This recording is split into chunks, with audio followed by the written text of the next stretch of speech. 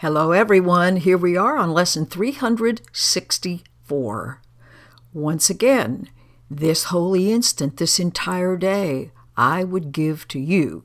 Be you in charge, for I would follow you, certain that your direction gives me peace, and in that peace all else is given.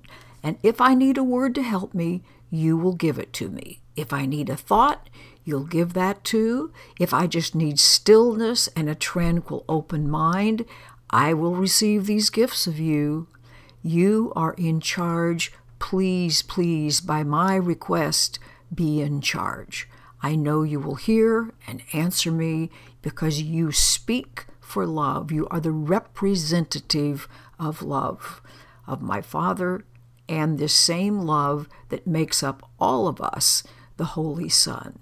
So the basis for our imagined guilt would be our words and our actions.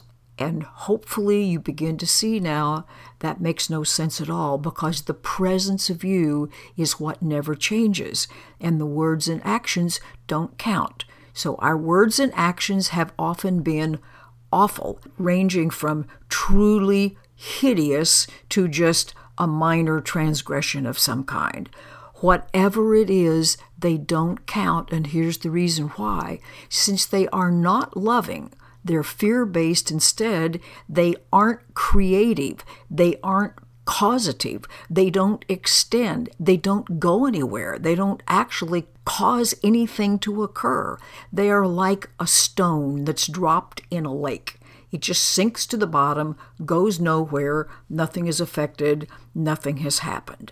Only our loving thoughts are real. Those are the ones that actually make something happen. Now, our fear-driven thoughts show up as the moving picture of our world, but that's not causative. Causation is something entirely different. So, I can't be guilty because the basis of my guilt, my words and my actions just basically don't go anywhere. The moment I have a fear-based thought, it just dies on the vine. I do not carry it forward. I can think about it, I can remember it, but it doesn't get carried forward. Don't pretend like it carries forward. This is the whole message. You remain innocent because those thoughts do not keep coming with you. You can say them over and over and over again, but they're only thoughts. They don't do anything. You have a clear, solid basis for claiming your innocence, and therefore your right to everything that's good and loving. Keep that in mind throughout the day.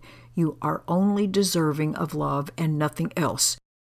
I look forward to seeing you tomorrow for our very last lesson. Goodbye and have a beautiful day.